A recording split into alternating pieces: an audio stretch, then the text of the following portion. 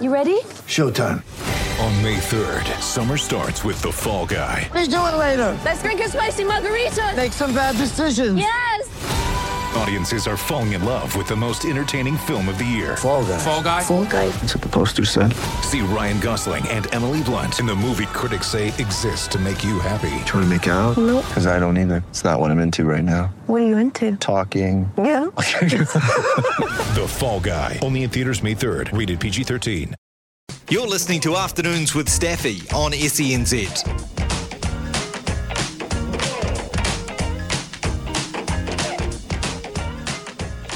Ladies and gentlemen, I've just been handed an urgent and horrifying news story, and I need all of you to stop what you're doing and listen. What's making news around the world?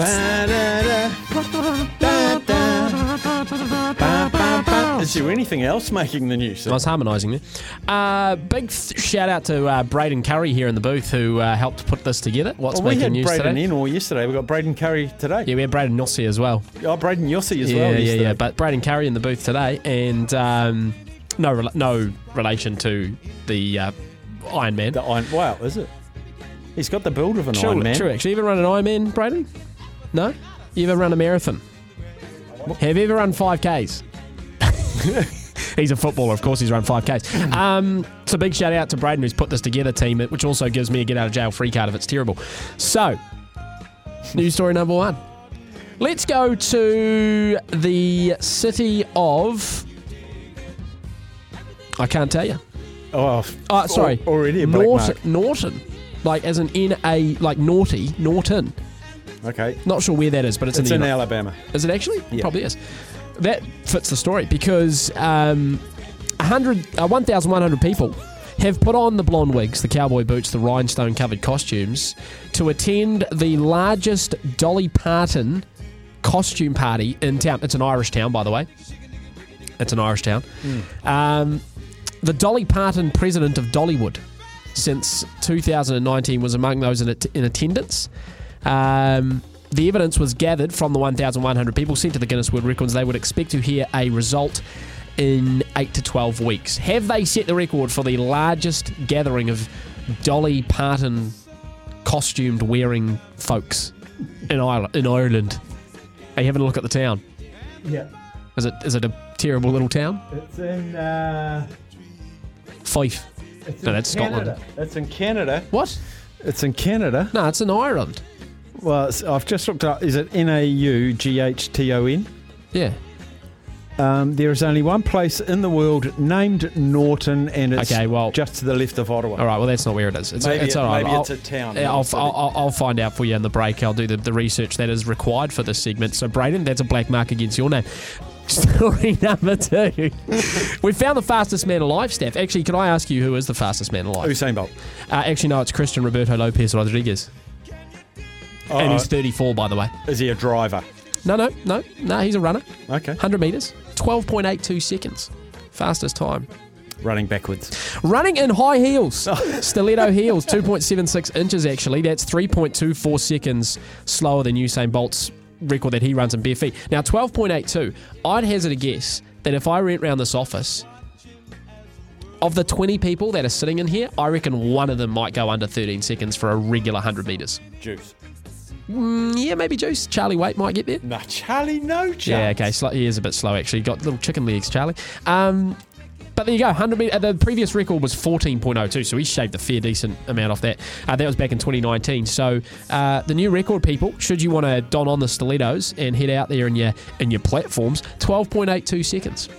Many years ago, yes, after a function at the Ellerslie Racecourse, and I'm going to say 11 o'clock at night. Yes. I can't remember. It was a Kiwis fundraiser. Mm-hmm. And I actually went with Darcy Waldegrave. Great man. Someone else, and a woman from work who was an A-grade hockey player. Played for North Harbour, I think. And we were well hydrated, and she challenged me to a sprinting race in her high heels. Yes. And I said, you're no chance. And it was from here to there. I'd give it 60 metres. Beat me by 20 metres in high heels. Jeepers. Rapid. I came up against... Now, people in the athletics world will know the name Joseph Miller. You probably heard of him as well. Joseph at 200 metres. Yeah, so me and him, same age, used to run in all the Waikato athletics events. And I remember, like, Hamilton's not a tiny town, but you can excel in Hamilton, and then when you go further abroad, you get quickly found out. I remember going to Tauranga, and read the starting list for the weekend's track meet, and there was Joseph Miller, and I thought, oh my gosh, like, this is going to be embarrassing. And I still remember it to this day, Steph. 200 metres, coming around the bend, I'm out in front with Joseph Miller running next to me, and he was jogging. And he looks across, and I'm full, I've got the facials on, and the hair's going backwards, and I'm sprint, and he's jogging next to me, and he even turns and looks at me and laughs. Not like outwardly laughs, but just sort of goes like, okay. And then we come around the bend, and he just jogs 10, 20 metres in front, crosses the line in a very, easy time of 22 something, and here I am struggling to break 23. So, their career went downhill from there. Don't get me in some heels. Finally, Norton's not an island. Dermot. Now that sounds like an Irish name. Dermot. Yep. That's a very Irish name. Finally, and this is going to be my story of the week, no doubt. Actually, story of the month. I'm going to make it my story of the month, Steph, because picture this, right? You're a janitor. You're probably on minimum wage. I'm going to say you don't love your job, but it helps pay the bills. You're looking after your family, right? Probably got 2 jobs. Now, you're cleaning in the science area of a university. Mm-hmm. And as you're cleaning away, you just hear this annoying and you're just like, what the hell? Whatever. Clean the floors. It's annoying me already.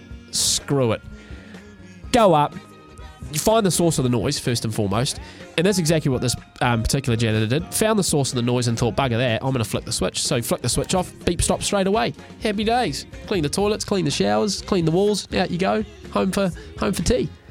The problem, though, Steph, is that the janitor at Rensselaer Polytechnic Institute Lab in Troy, which I believe is in California, he accidentally turned off the freezers for $1 million of scientific research.